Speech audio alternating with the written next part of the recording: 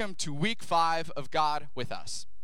Thanks, Christian. I have no idea what he said. I just heard that he said the people out in the parking lot sitting out there, they love Jesus more than the people in here. That's all I heard. Sorry about that. I can't believe he'd say something like that. We would never say something like that out there at all. I'm glad to be with you. In just a second, we're going to pick up on God with Us. Here, I'll go ahead and put up the logo, God with Us. But before we get there, one of the things that Christian just told you is this is the last in-person service of the year. It'll be a lot of fun.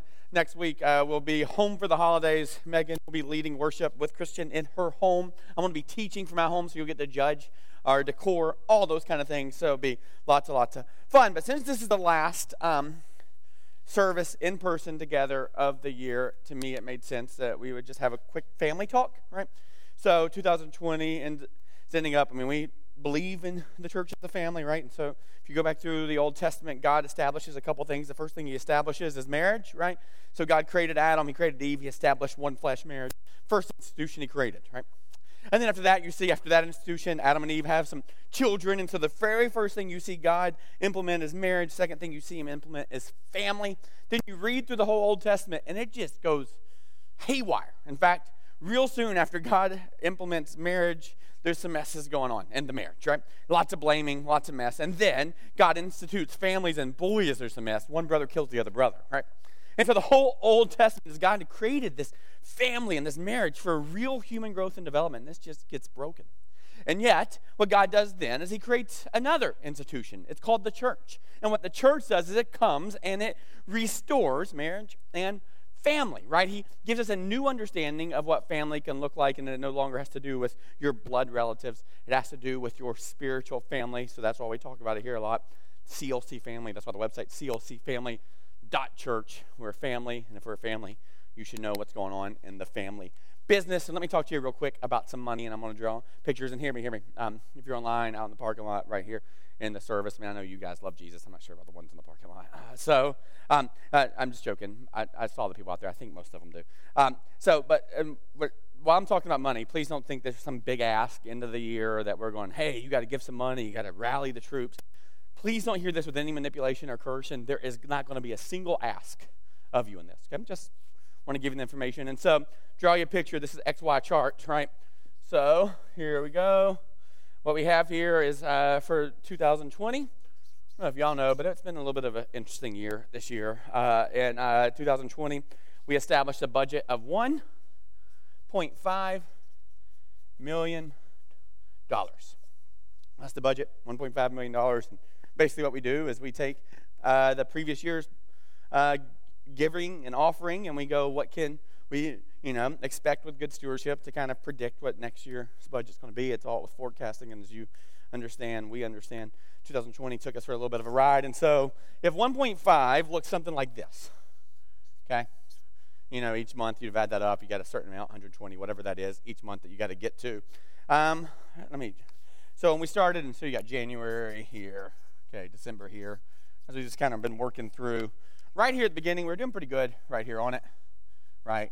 Budget going good, it's doing good. I don't know if you can quite see that in the red. Let me get it nice and thick up there on the screen. Okay. And then COVID hit in March, and then it did this. Woo! Boom. Okay? Pretty scary for a second. It's okay. God knows what he's doing. He always perfect stewards of everything. He doesn't waste anything. So while we've been wanting to be good stewards, we haven't really panicked or any of those kind of things. And then from about May, June on, it kind of righted itself a little bit like this, right? And so what we've kind of seen is kind of a fairly decent-sized gap between here and here. And as we've been wrestling through this, trying to figure out what 2021 looks like, a lot of folks give when they come in person. It's just kind of how it works. And I'm not going to be offensive here, but I will tell you kind of some different language. You got tippers, you got tithers, you got tillers, different people who go, hey, I really enjoyed the church service. Thanks so much. Pull some cash out. Really thankful that anybody would trust God with their money, trust our church with their money. And others who, have automated it and keep writing the checks. Others who are doing it online. And so just a slew of different folks. But this predictive, where we are right now versus where the budget is, if that's 1.5, what it certainly looks like we're going to end up with in a predicted budget for next year is about 1.15. Let me do the math for you real quick. If it's 1.15, it's supposed to be 1.5. That's $350,000 different that the budget looks like it's going to be for next year. Okay? So a lot of that is just trying to go, okay, what from March on, or April on, from April on, right here, what is good forecasting? What would be, appropriate stewardship? And as we've worked through, looked at the numbers, it just seems like where we are, we can count on good forecasting and that.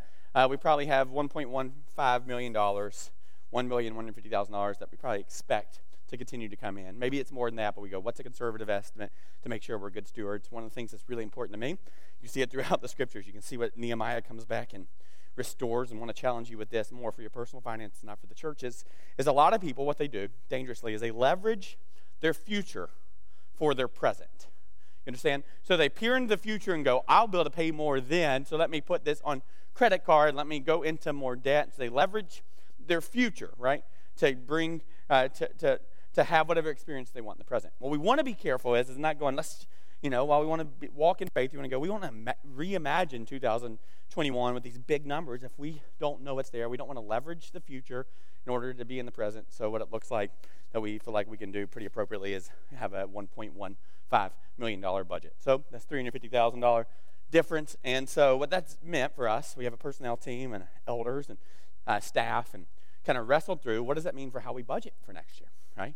$350,000 is a pretty significant adjustment, 25-30% of our budget we're adjusting. And again, not asking any ask here, just want you to know the information. So what became evident is that in order to budget for a better year next year, we had to make some cuts. And what we did, a couple different things. We kind of reanalyzed how we do outreach, right? Funds go into outreach. And don't worry, we're going to do a lot of outreach. In fact, I can't wait for you to show back up here in the beginning of the year, because I'm going to tell you how we're going to be working on turning NLPC into a homeless shelter in partnership with Family Promise. It's going to happen, and we're going to get to partner in that right here in our community. I can't wait to tell you all sorts of stuff that we have kind of envisioned for 2021 with the New London Presbyterian Church building just down the road. If you didn't know, there's a church that's met in there for several years. They bought Kimballsville United Methodist Church, so that's been empty for a while. So we've been praying, and certainly looks like that's what God's up to. So I'll tell you more about that. So there's lots of stuff we're still going to do with outreach. But as we kind of wrestle through how do we make the right decisions with budget, the places, there's just lots of fixed costs. We have a mortgage. We have utilities. There's just things that are fixed costs. We have insurance, all those things. We have snow care and property care. By the way, when you see Jeff Pinson, he is our facilities and maintenance buildings director. He and his team have done an incredible job of making this place safe. Every time I've showed up over the last several days, Jeff's been here, and he's been holding some piece of equipment, whether it's a tractor, a snow shovel, a snow blower, or a big truck, working really hard. And so some of those things are just fixed costs to just take care and prepare. And so a little bit that can come out of kind of outreach and some mission budget. But the significant hit, guys, as we look through it, is actually in personnel. That was the one where we could make some cuts. And so what we did is we made the decision not to backfill some positions of people that stopped working here in 2020, right? So we not to backfill some positions, and we had to make some salary and benefits cuts kind of across the board. And so not telling you that because I'm looking for sympathy or anything else, just want you to know the information since we're a church family. So that's what's been going on. And yet I'll tell you, we are incredibly, as a staff session, optimistic and excited about 2021. So this isn't woe is us. This is the Lord is up to something, and we believe wholeheartedly. You can see it in Matthew 25 and 26,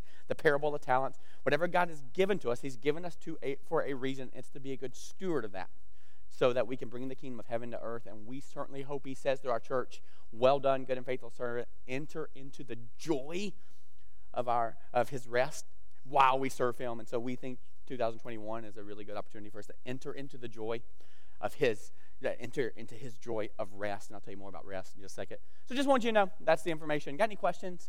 We're pretty much an open book here. You can email us. You can email info@clcfamily.church. You can email me, josh@clcfamily.church. Molly, who's back from maternity leave, she keeps an eye on that email address just so we can make sure I cover them all, because I'm not the best at email correspondence. And so email me there. Or literally, you can actually just call 610-869-2140, and Joyce, our Chief Resource Officer, will be happy to share with you what's going on, what our plans are, and what's going on with our budget. So we're a family. Just wanted you to know that. I hope you hear optimism and joy in my voice. But so this isn't, I need you to do something other than pray and figure out what God wants you to participate in the kingdom in whatever way that is. Just wanted you to know. So there's the picture. That's the fun. Thanks for joining with me. If you're brand new here, this is very rare for us to talk about this stuff. Now, if you have the newsletter, you'll get kind of where we are in the budget, or the quarterly publication. We'll publish it, but you'll notice we don't talk much about money here. Not because we shouldn't, but mainly because there's this stigma that the church is after your money. Listen,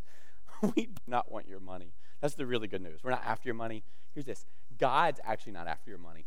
Bad news, he wants a lot more than your money. He wants your heart. So every now and then we talk about it. This may be the first time we've really talked about it in a sermon or in the beginning in 2020. So this is not a normal part of kind of how it goes here. What's normal is we carve out a good bit of time to actually talk about the Bible on Sunday mornings. And what we do is we teach in what's called a series. And by that, it just means we're covering a little bit of a section of a longer, bigger section. And so we're in this series, week 5, called God with Us, and comes from this idea in Isaiah chapter 7, where it tells us, actually Isaiah 7:14, if you have the Bible app, this is your verse of the day right here.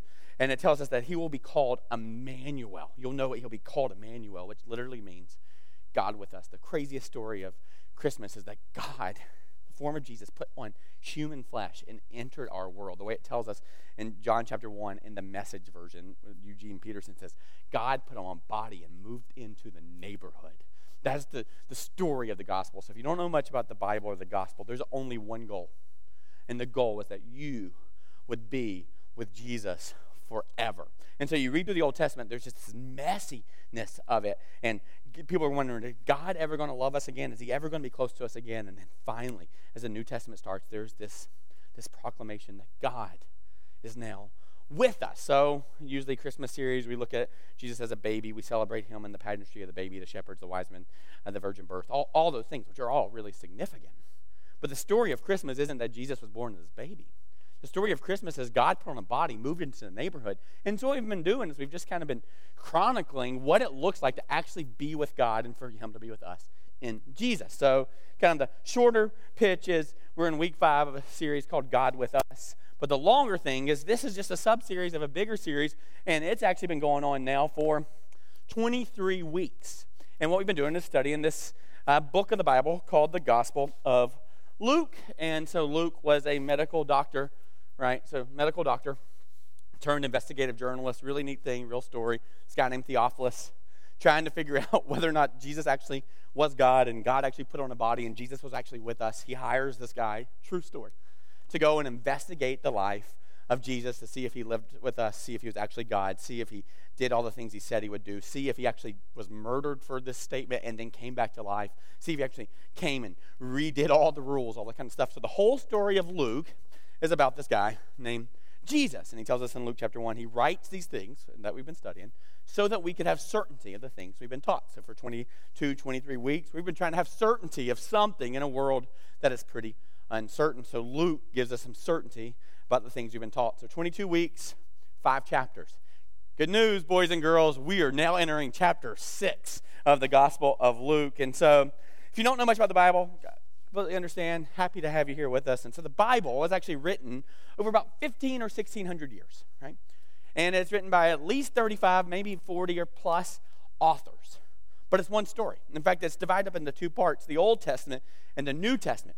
And the Old Testament is all the story about God's promises, that God was promising that one day he would make everything right again, right? I told you. From the very beginning, oh, sorry, Luke, you can stay down there. Let's leave you there. Here, Theophilus, come down there with him. There you go. Okay. So the whole story, I told you from the very beginning, Adam and Eve get married, they have kids, and everything's just a mess. But from the beginning of the story, you can read it in Genesis chapter 3, Genesis chapter 9, Genesis chapter 10, Genesis chapter 11. There is this promise that one day God would make everything right, and he would send what was called a Messiah, Jesus. So Luke is writing about the promises, and guess what? Luke's gospel in the beginning of the New Testament is all about the fulfillment of all the promises. Now, here's what's really, really crazy. When we look at the fulfillment of all the promises, what we're really seeing here is that Luke is going to tell us that all the promises of the Old Testament are all fulfilled in one person, Jesus. So what we've been doing in this crazy sense is we've kind of been jumping back and forth on this timeline like one of those shows that don't make any sense, that you have to really pay attention and you have to use the subtitles because they jump back and forth on time. And even, I told you, I don't like these shows. I don't like them. Just give me one episode where the bad guy gets caught and he gets thrown in jail, the end. Do you follow? So there's this episodic drama where there's a new bad guy every week. That's what I like. Start to finish, it's resolved. But there's these other shows that they never resolve, and you're always jumping back 100 years or 30 years or 20 years and jumping into the future. Well, while I don't like it, when you look at the scriptures, it's kind of the same story. In fact, Julie and I have been watching this series on CBS called Hawaii Five-0. Some of you knew the original, and it's supposed to be one of those. Let's catch the bad guys each week. And now they're having all this secret stuff in the background. And so this past week, or a couple nights ago, we were watching an old episode, and they jumped back to like the 1940s. And I'm just done with it. Just give me present day. Let's solve the problem, right? But anyway, we've been kind of following the other line where we're just kind of jumping back and forth. And so we're looking at God being with us 2,000 years ago, right? But we're also looking at imagining in the future, right? So here we are in 2020. So sometimes we'll talk about God 1,000 years ago or 2,000 years ago. And sometimes we'll be back in 2020. Occasionally we'll think about something even further down the line when Jesus returns. And so we've just kind of been working through this timeline. I'll catch you up if you're brand new here. So that's what's been going on. But the whole idea, Old Testament is there's a promise. New Testament is there's a fulfillment. But here's the problem. In the Old Testament, a lot of people didn't understand that they needed a fulfillment. Right? They're a lot like us. They think life's okay if they have more good days than bad days. They think about things like karma. If you're good to people, they're good to you, the end. Right? They operate with these really weird worldview that just is about progress and acquisition. Right? And throughout the Old Testament, people are so consumed with what was right there in front of them that they lost sight of a bigger picture. And so God would, throughout the scripture, send these prophets and send these writers who would declare that there was a promise who would make all things right. But they couldn't get it. So one of the things that God does in the Old Testament is he speaks to this guy named Moses, right? And he says to Moses, hey, I was going to put Moses up here. 1,500 years before Jesus shows up, he speaks to this guy named Moses. And he goes, hey, Moses. I'm going to give it this way, so I don't know what else I'm going to have to get it there. So Moses, hey, I want you to speak to the people and tell them that there is a good God and there is a good way, and one day he'll make all things right. And I want you to help them understand how much they need a Savior. And so what God does is he gives them, you're familiar with it, the Ten Commandments, plus about 603 additional laws, and gives them all these rules in the Old Testament. Now, what happened is the people grabbed onto these rules, and they go, ooh, we'll just follow the rules. We can be good people. We'll just follow the rules. And what I tell you over and over again is that when you see the Ten Commandments or see the rules, why they are great guidelines, you will never regret obeying the law. Never will you ever look back and go, man, I can't believe, I hate that I actually followed God's rules. I hate that I followed God's word, right? But that is not the number one goal of all the rules. The way that I want you to see the rules, the Ten Commandments, all the rules is like an MRI machine. Over and over again, I'm going to keep telling you this because it's so important.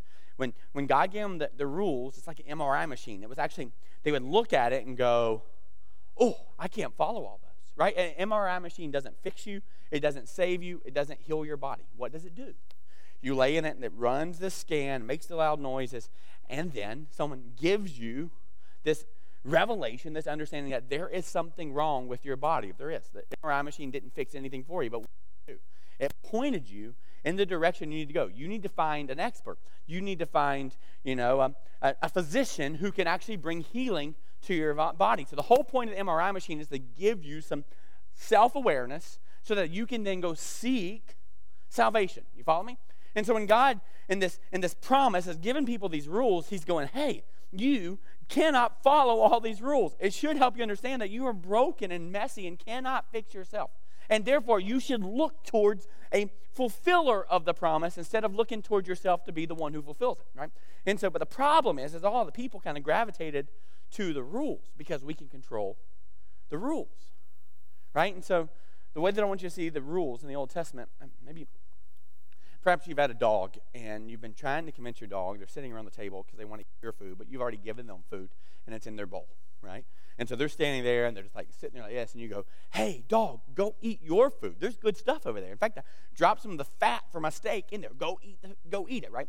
Now, if you have a dog, you've had this experience. As you're pointing to the bowl, what does the dog do? My dog, other dogs, they go to the finger, right? So you go, look right there, and instead of going to where you're pointing, they come right here to your finger, and you're like, there is nothing on my finger. I want you to go over there, but they don't get it. They don't get that there's some trajectory that your finger has this imaginary line that's going over to some bowl that they're supposed to go to. Instead, what do? They go right to the finger. So if you can imagine the Old Testament and all these rules, imagine like we're the dog and the rules are the pointing finger. They're pointing finger. They're going, hey, look over there. No, not here. Look over there. And what happened throughout the Old Testament is humans kept going to the finger and going, oh, show us. Right? So the rules, the scriptures are all to point them to Jesus, to point them to the fulfillment of this, and yet they got so caught up in rules. So what's interesting is last week we looked at a rule called fasting. And today we're going to look at a new rule from the Old Testament, pretty interesting one, called Sabbath. Right? But before we get there, let me just talk for a second about rules. Don't you guys love these? Don't you love rules? Are y'all enjoying 2020 right now?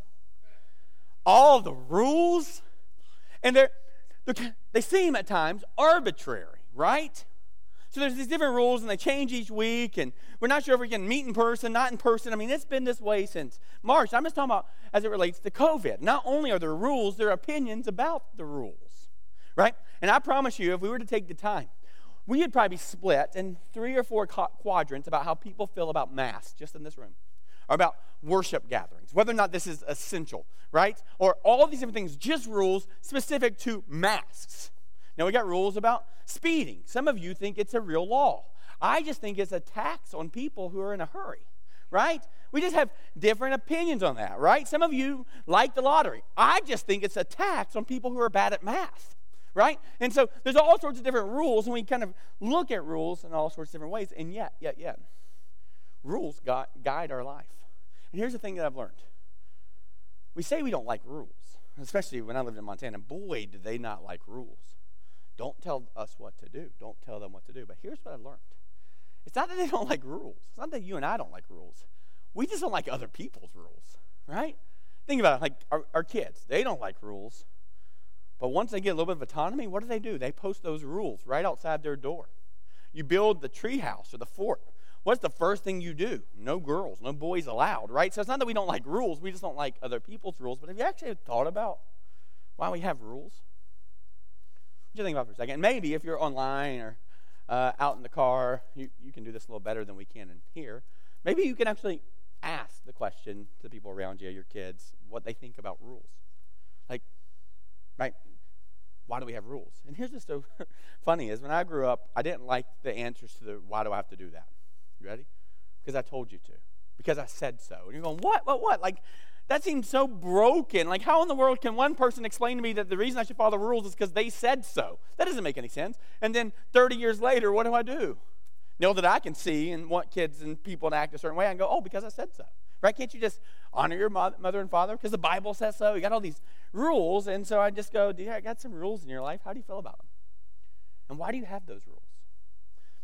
I bet there's a couple of reasons. One, because we find security and comfort in rules, right? And a lot of times, not us, other people, they're just ignorant and unaware, right? And they're not going to do the right thing. And the only way they're going to do the right thing is if we or someone tells them to do the right thing, right?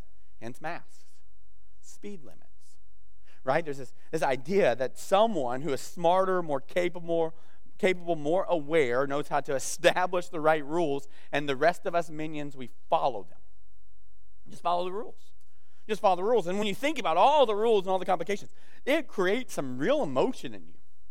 Maybe about people who don't follow them, or maybe about the people who set them. But rules are a big issue in our life. So I just go, what are the rules you follow? And here's a better question. Whose rules are they? Have you thought about that? Whose rules are they? So the majority of our rules, majority of our laws, all kind of are established in this Judeo-Christian worldview. Like, why shouldn't you kill someone? Why does it matter if we're all just bags of chemicals?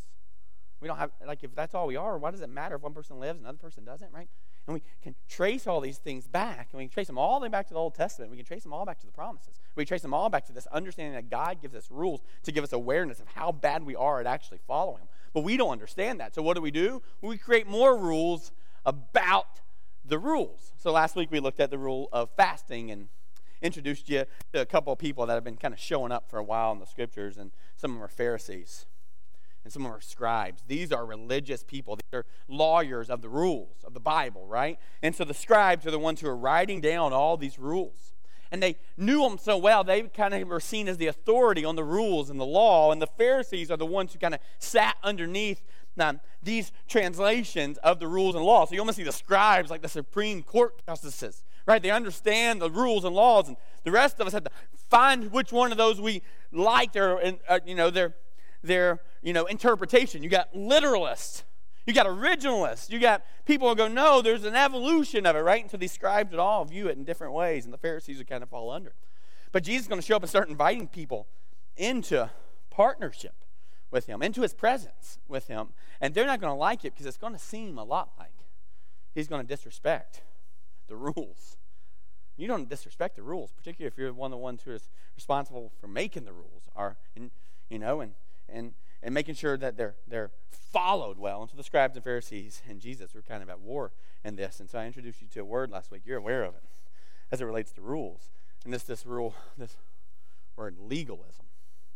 Legalism is this way by legally you earn your merit or your value. By what? By following the rules.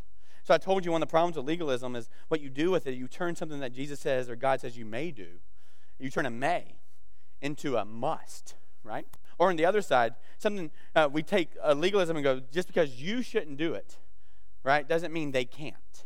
So I shouldn't, therefore you can't. And so these lawyers, these religious leaders, were all about the rules and enforcing the rules and following the rules. And Jesus shows up. And they're going, we have some new rules about fasting. You should fast twice a week. And Jesus is going, the only time throughout the scriptures where mandated fasting is actually at Yom Kippur. So we guys saw one rule, and we saw kind of this tension of people who wanted to follow the rules. And you go, why do you want to follow them? And whose rules are they anyway? And so today we're going to see another one.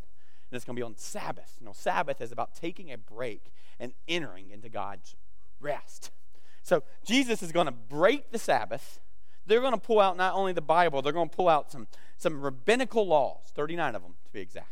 And they're going to walk through them and go, see, Jesus, you're wrong here. But before we do that, before we get into Luke chapter 6, verse 1, let me just give you a quick overview of Sabbath. And instead of me taking a lot of time talking to you, I'm using a neat little short video by the Gospel Project on Sabbath.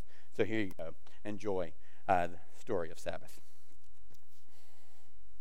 The number 7 is a big deal in the Bible. Yeah, in biblical Hebrew, the word 7 is connected to the idea of fullness or completeness. And that's something we all long for, but don't often experience. Instead, we find ourselves working endlessly, fighting back chaos with no real rest. Yes. Now keep all that in mind as we turn to Genesis 1 in the Bible. It begins with darkness and disorder, but then God speaks to bring about light and order so that life can flourish. And this happens over the course of 6 days. Each day is marked with the phrase, there was evening and there was morning.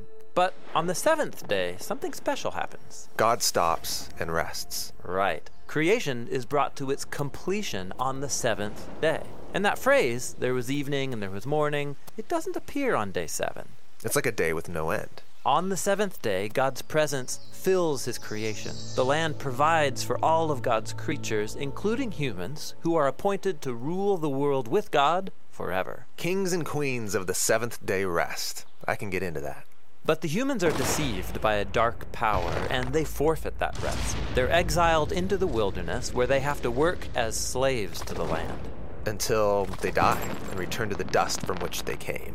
But God wants to restore humanity back to that 7th day rest. So he chooses to give the family of Israel that experience of ultimate rest so they can share it with others. But how? They're in Egypt, slaves to an oppressive empire who's grinding them into the dust. So God confronts Egypt and he liberates the Israelites, taking them through the darkness and chaos on the way to the promised land. Now, while they're on their way, they find themselves in the wilderness. It's easy to get lost. Life is a struggle. They're not in the land of rest yet. But while they're on the way, God invites them in the wilderness to start living as if they're in the promised land. But how do you practice the future rest in the wilderness? Well, God tells them that every 7th day they are to stop their work, or in Hebrew, to Shabbat, so that they can rest and enjoy God's good world. So take a whole day to live as if the ultimate rest has already come. Yeah, this is the Sabbath, celebrated every week on the 7th day. But there's more. The Sabbath is just one of 7 festivals that Israel practiced every year, each one anticipating that 7th day rest. That is a lot of sevens. And there's even more. Every 7 years, the Israelites were to liberate slaves, forgive debts, and let the land rest for a whole year. And then, every 7 times 7 years was the ultimate seventh-day rest, called the Year of Jubilee. If anyone had lost their land or gone into debt, all was forgiven, everything restored. Wow, so the Sabbath, these feasts, the Year of Jubilee, it's all pointing towards the hope of future rest. Right. Now, when the Israelites went into the land, they forgot their God, and so they forfeited their chance for rest in the Promised Land. They're exiled and enslaved again by an oppressive nation, led back into a world of chaos and disorder. But Israel's prophets said that their exile would end one day, and that the ultimate jubilee of freedom and rest would come, but generations go by, and they're still waiting. It's at this dark point in the story that Jesus appears, and he launches his public mission on a Sabbath day. Yeah, he read aloud from the scroll of Isaiah, saying that it was time for all captives and slaves to be released because this was the year of the Lord's favor. What did he mean, this is the year of the Lord's favor? He was talking about the ultimate jubilee. Also, Jesus is claiming that seventh-day rest would come through him. Right, he said that he was the Lord of the Sabbath, and he confronted disorder and darkness in all of its forms, liberating people from sickness, sin, even from death itself. Yet, Jesus was killed, so even his work was undone. Well, it seemed that way. But notice, Jesus timed his death to take place at the end of the week. His body rested in a tomb during the Sabbath, and on the 8th day, he rose from the dead. Oh wait, the 8th day? You mean the first day of a new week? Exactly. Jesus' resurrection was like the first day of a new creation, where God's light and life broke into the darkness. So because of the resurrection, we have hope in God's promise of future rest. But we're not there yet. It's like we're still in the wilderness, where we experience struggle and pain. But as we journey towards that ultimate seventh day, Jesus invites us to experience a taste of real rest now, by following him. Or in his words, "Come to me, all you who are weary and burdened, and I will give you rest." So then I got an overview of Sabbath. So the goal of Sabbath was to be with Jesus in his rest. You got it? So in the beginning, God created the heavens and earth, knew what he was doing. On day 7, he shows us what it's like to sit and rest. Remember, I told you, the whole goal of the gospel is so that you would be with Jesus forever. In other words, the greatest gift of Christmas is that God gives us his presence, Presence, in Jesus, and we get to enjoy his presence, and we get to participate in partnership while being in his presence. Remember, the whole goal of the rule of Sabbath is to point to our perfect hope in Jesus, that one day all that will be whole and perfect. Now, again, the religious leaders, the Pharisees and the scribes, they didn't understand that. They're like, no, this is the rule. And so what's going to happen is Jesus is going to do something that he shouldn't, according to them, on Sabbath. And there's going to be a dispute. Let's read it. Luke chapter 6, beginning in verse 1. Here's what it says. On a Sabbath, while he was going to the grain fields, he is Jesus, his disciples plucked and ate some heads of grain, rubbing them in their hands. But some of the Pharisees said, "Why are you doing what is not lawful to do on the Sabbath?" So now we see the predicament. It's the Sabbath. It's the day of rest. Jesus and his disciples are walking. You're allowed to walk. And they are hungry, so they come across the grain field and they actually pull the grain out. They rub it together and they eat it. They're hungry. This is a lot like you walking by an orchard and going, "I'm hungry. I'm going to grab an apple," right? Some of you do that at Melbourne. Shame on you. There's cameras everywhere. I actually think they allow you to do one, just not 2. If you do 2, you get kicked out and thrown in jail. And so that's a joke. But anyway, so you have Jesus and his disciples. He's walking, and all of a sudden, these Pharisees, right? These Pharisees and these scribes, they're there, and they see it. This is 3 straight weeks the Pharisees and scribes show up. And they're going to point out that that is not following the rules. And not only is it not following the rules, they're saying it's unlawful, meaning there is a legal consequence for the behavior. So what are they talking about? Are they talking about the fact that Jesus and his disciples are stealing from someone's farmland? Nope, not at all. In fact, in Deuteronomy 23, this is so neat. Right? Even in God's nations, in his setup of understanding that there's going to be hunger and pain and sorrow, what God kind of established is going, if you're hungry, you can walk over to some farmland and grab enough food for the day to eat. was actually perfectly legal and allowed. You could walk on someone's property and grab a little bit of food. No, you couldn't, bring in your big harvester tractors and grab it all. But you can get enough food to meet your day. And guess what? If you're hungry the next day, guess what you can do again?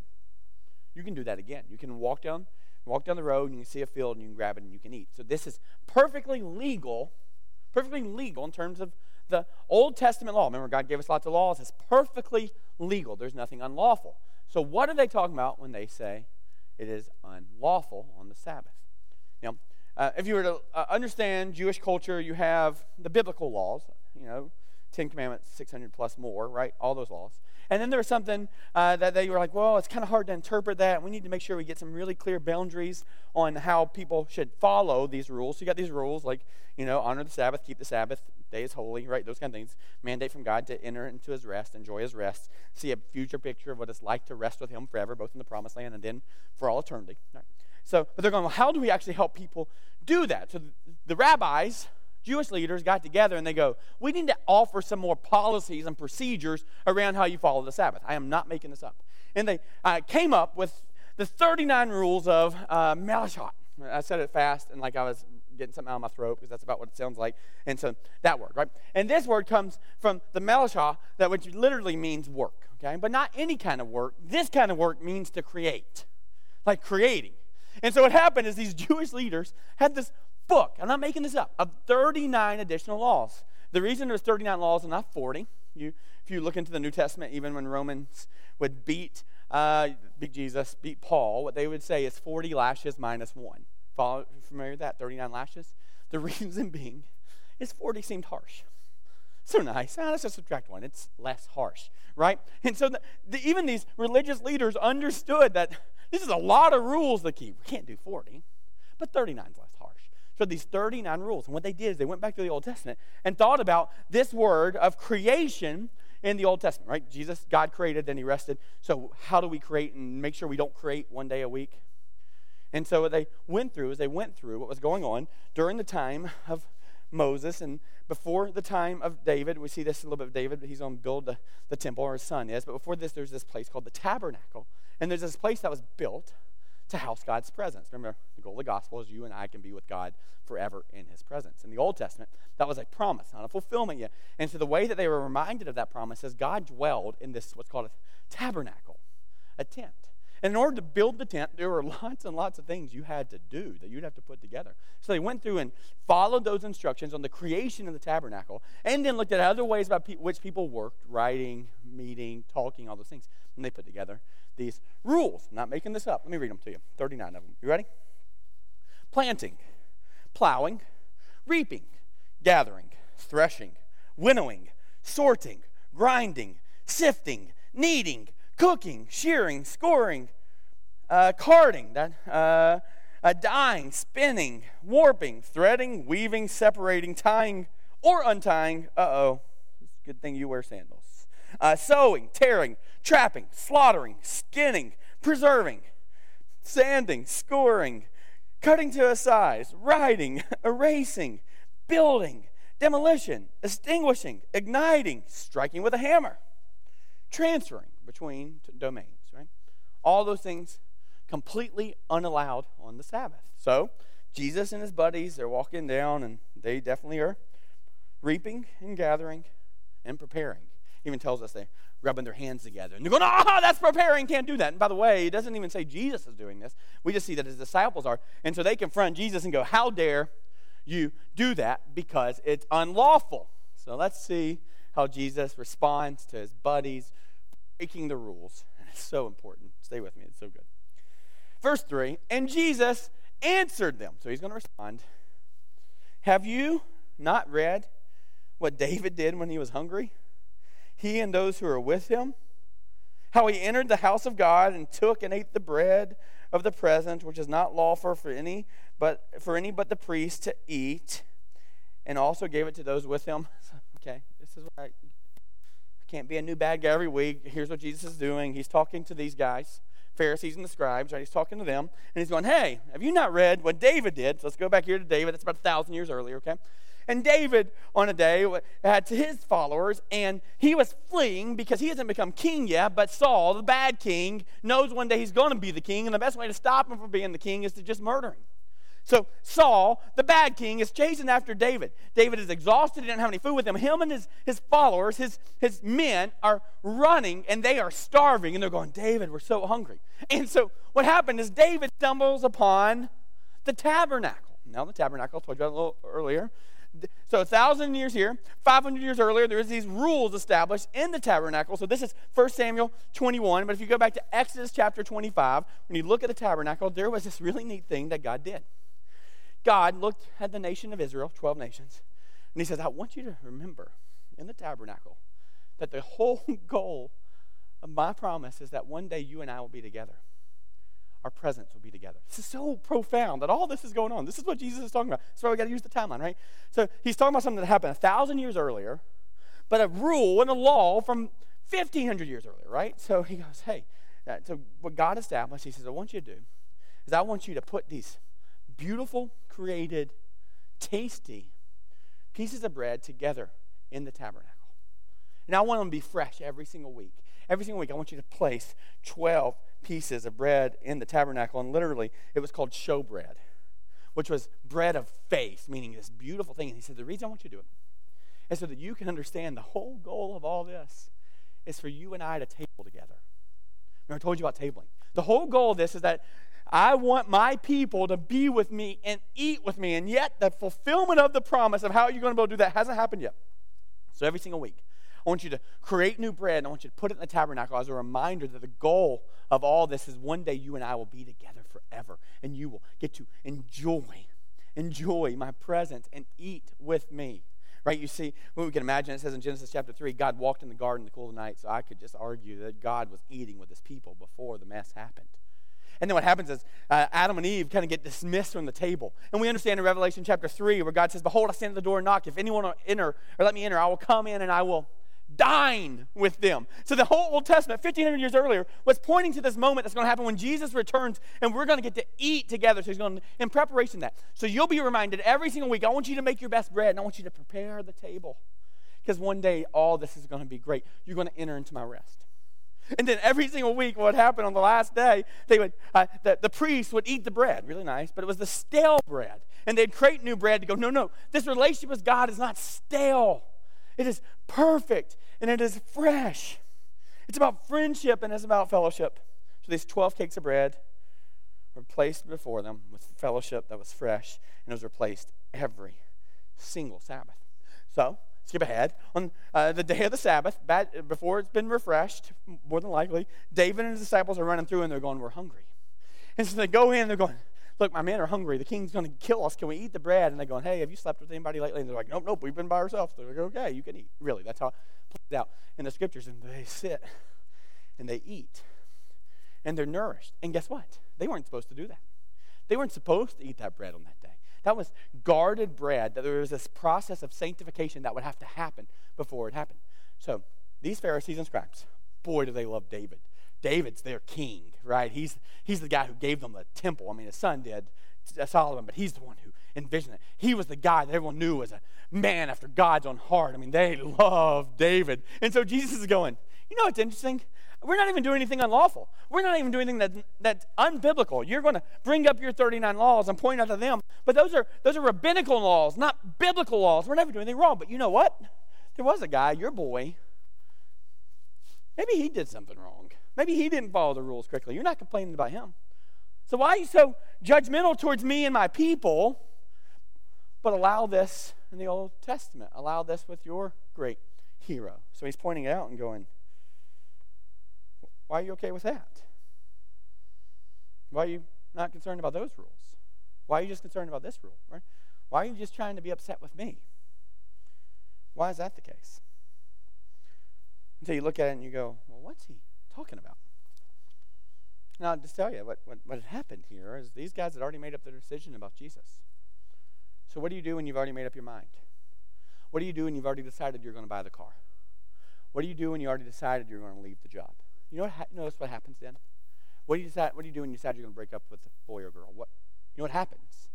Now all your view is now gathering data that confirms your decision that you've already made. All of it. So Jesus is going, you've already gathered the data that confirms this. You don't want me. You don't want me to be the Messiah. You like your rules.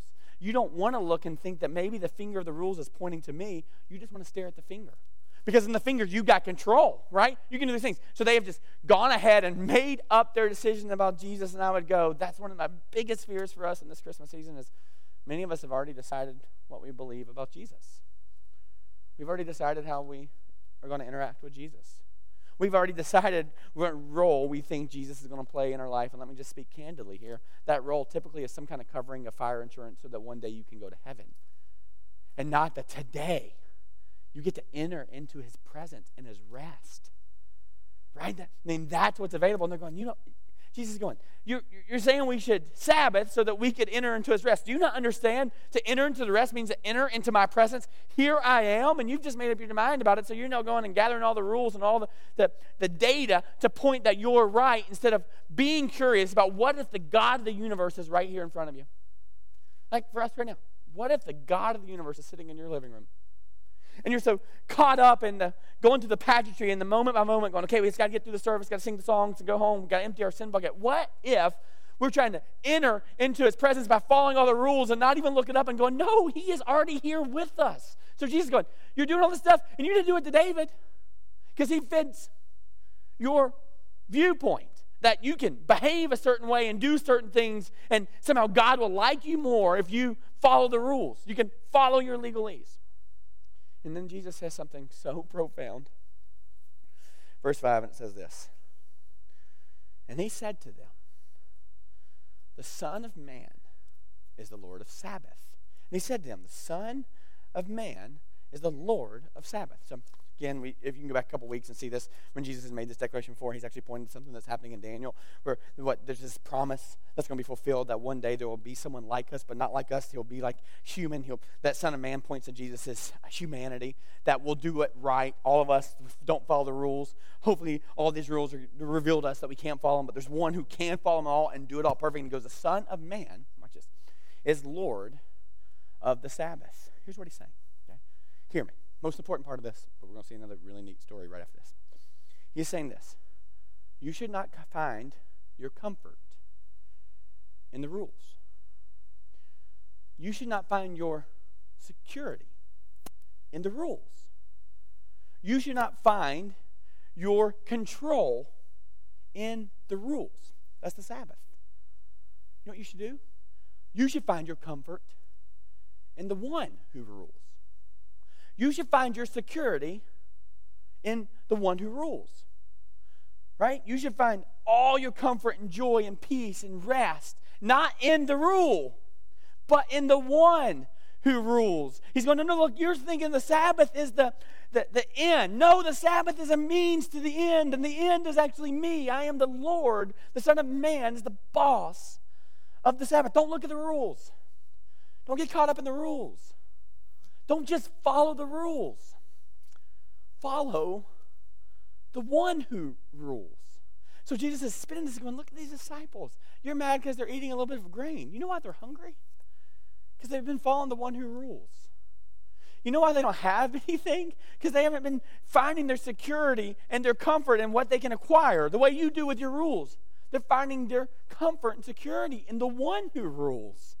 So of course they're going to eat this in this moment because they're attached to me. They have entered into my rest and presence. So that's why he finishes it and goes, don't find your comfort in the rules, find your comfort in the one who rules. I am Lord of the Sabbath.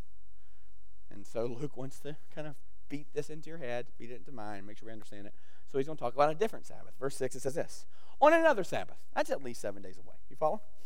He entered, that's Jesus again, the synagogue and was teaching, and a man was there whose right hand was withered. Okay, I've already put him up here. So you got this man, that's his withered hand. Jesus is entering. This is where these kind of intersect. So the Pharisees, scribes, they're still there. Jesus, next one, Luke's going, if they don't get it about the Sabbath, let's get it about this, because this is another one of the rules that he's going to break on the Sabbath. He's going to perform a miracle on the Sabbath. Now, just so you understand, you're allowed to perform a miracle on the Sabbath if it's life and death.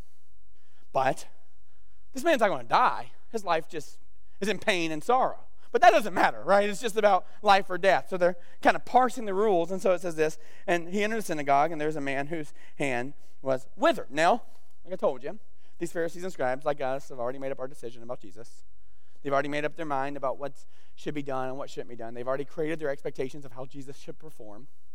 Right? You've gotten that. You've done that. You've prayed the prayer and expect Jesus to be your new genie in a bottle. So they expect Jesus to teach and do those things and, tickle their fancy, do some neat stuff. But he better follow their rules.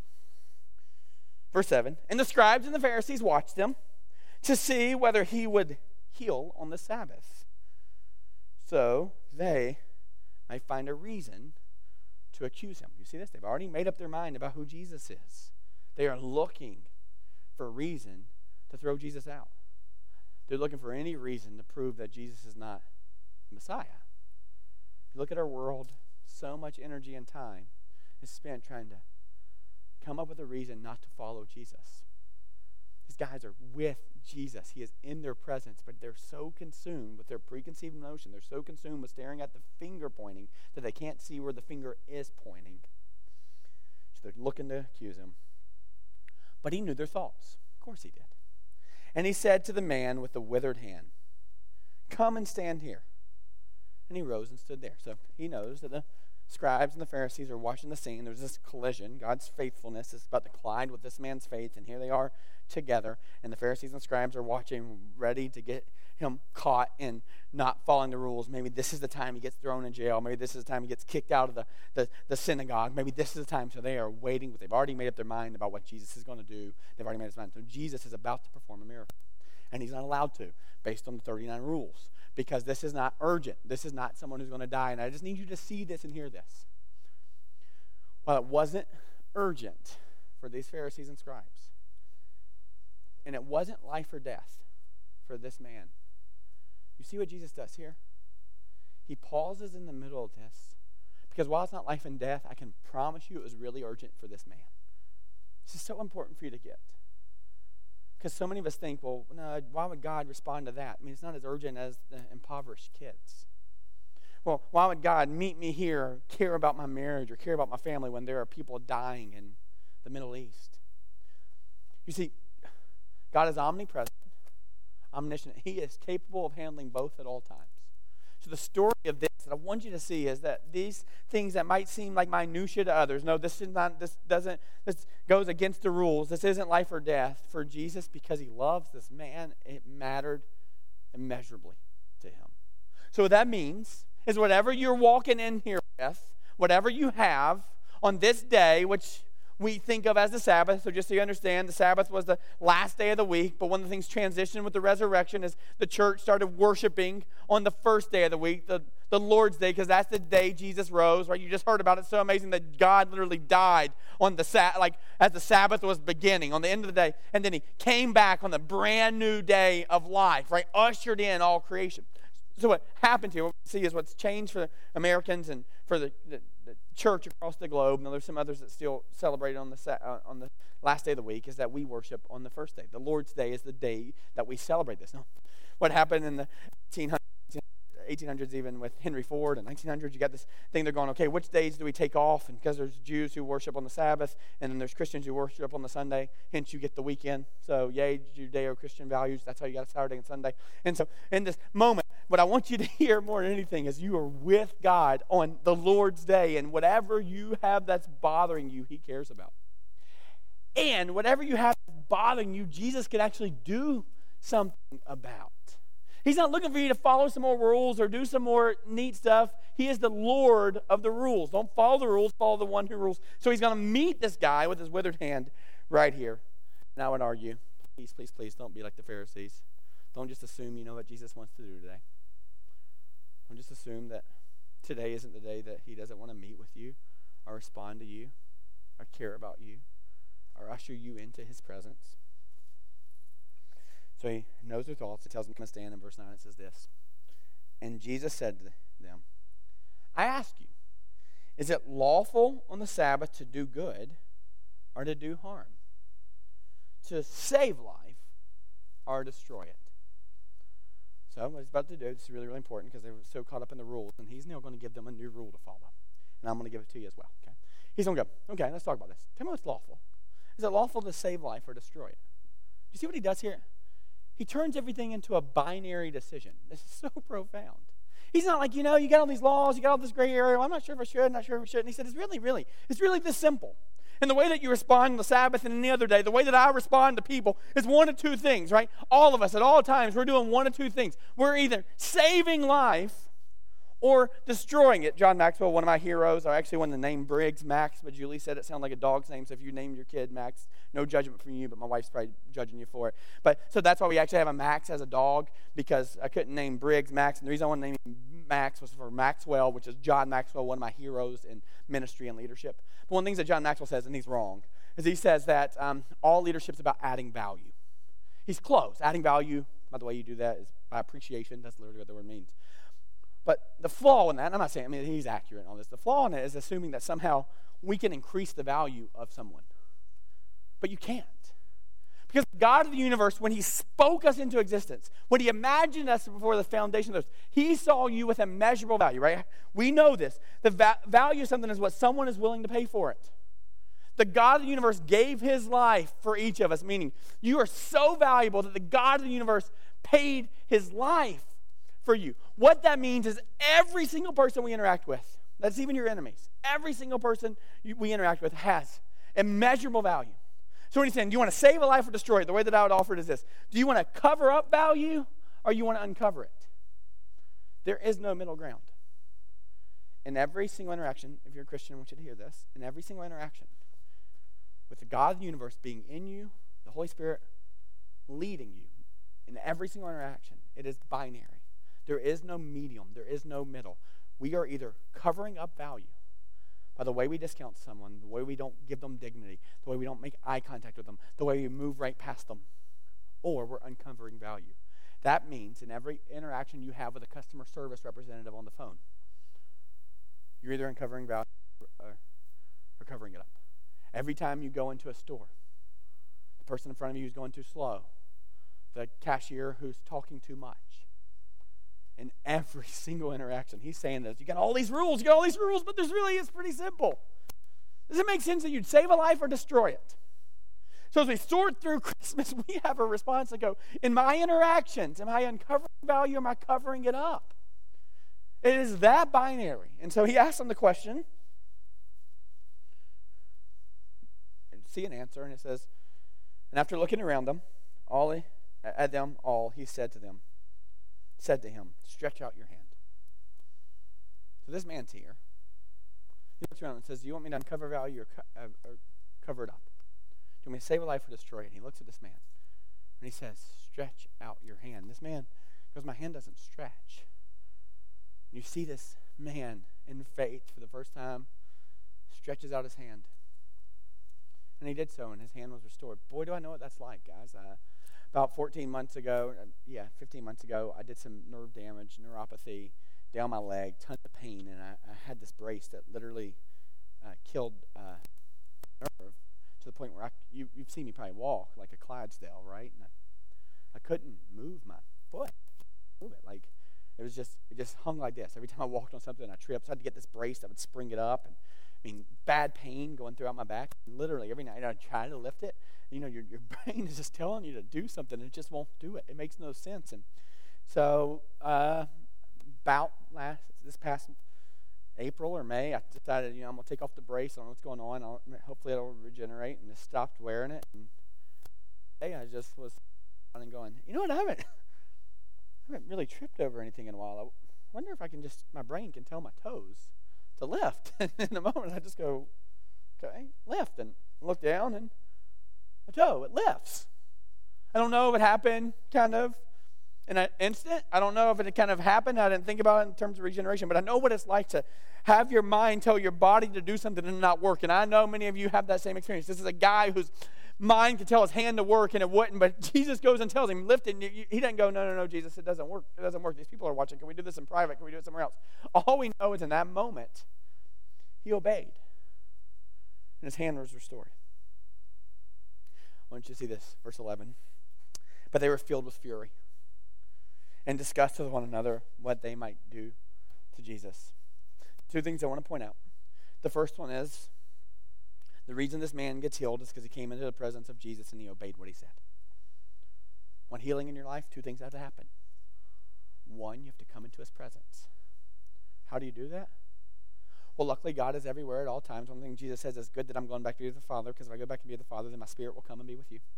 And the Spirit's described like wind, meaning it just moves as it moves, when it moves. And while you might not be able to see it, boy, can you see the effects of it, right? You know this.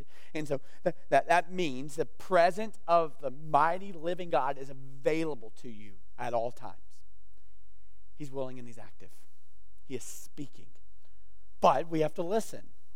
And this gets weird because, I've tried that before. It doesn't really work. And this is I'm so afraid that we will just go ahead and make up our mind about what Jesus wants to do this Christmas season because he didn't do it last year or the year before.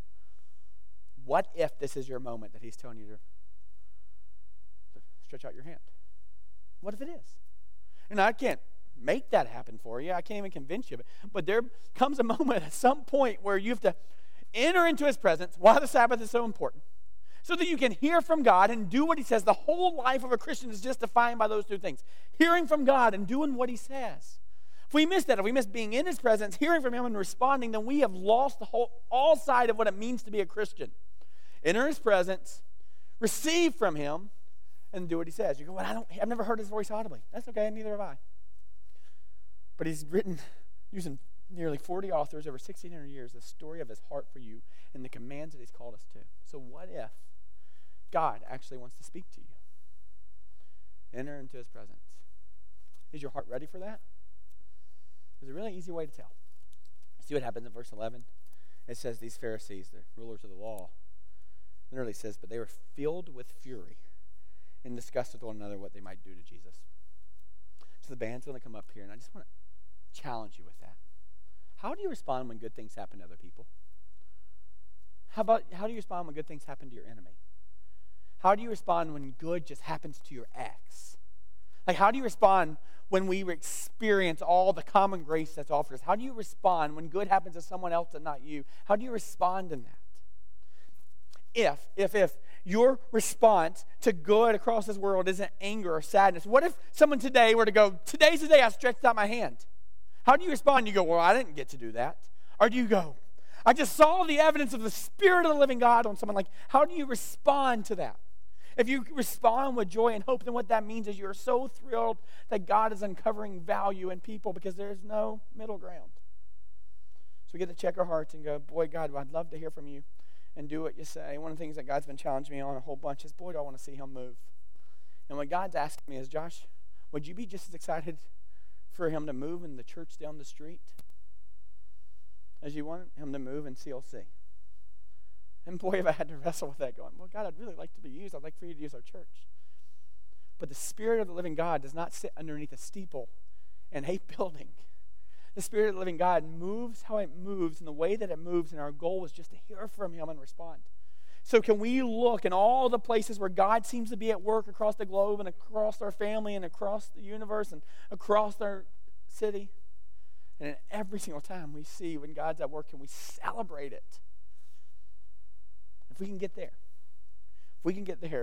then we're in a spot where we have the same heart as God has. And so we're going to sing this song that talks about the way by which we respond as we adore Jesus. It starts by entering his presence. But the song is really, really beautiful because it doesn't just talk about us adoring Jesus. It's a reminder that this message of hope and joy this Christmas season is not just for us, but it's for the entire world. And so there's some real specific lyrics that point out the people that Jesus came to offer his love, to invite him to adore him. And I promise you, as you read these lyrics, you'll recognize that you fit in with the crowd that gets to come in and be with Jesus. So the band's going to lead us, and we're going to sing a song together as we close. So would you stand with me as we sing?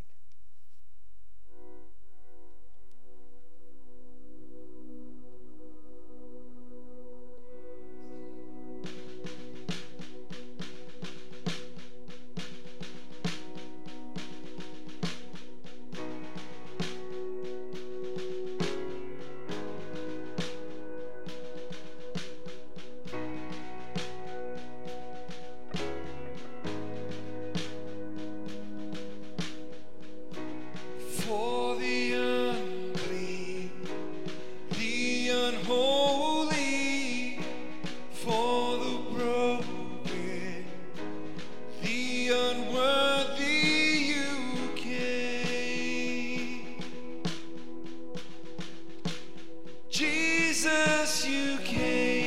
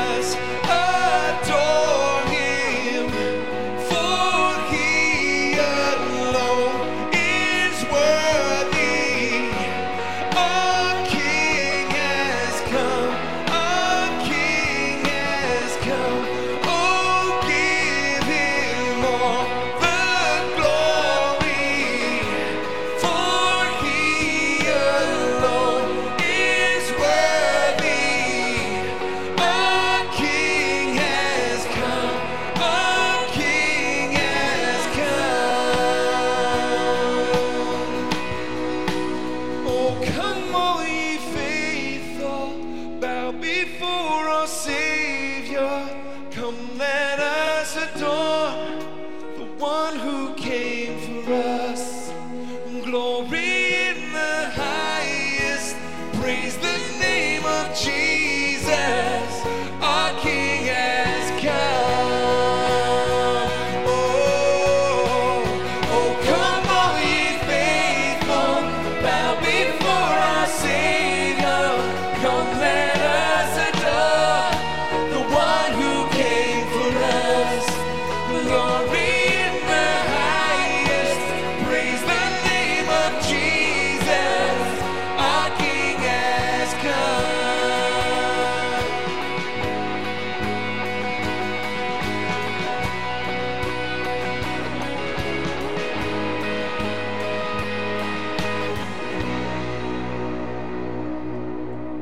Amen. Our King has come, and that is what we get to celebrate this week. That is what we get to proclaim. And so thanks for singing along and worshiping with us this morning. I do want to give you guys just a couple reminders. We get to celebrate that this Thursday at our Christmas Eve services. And so we invite you, bring a friend, bring family, come join us. It's going to be a wonderful celebration of what has happened and what is to come. And you can tune in once again online. And then another reminder, don't show up here next week. We will not be here, but please tune in online. We would love to have you join us in our online service. Let me send you all off with this benediction this morning. Let us go from this place proclaiming that we have seen the glory of God, believing that there is a light that shines in the darkness, which the darkness shall not overcome. And may the love of the Creator, the joy of the Spirit, and the peace of the Christ child be with you this Christmas and evermore. Amen. We love you guys. Thanks for hanging out with us, and we will see you soon.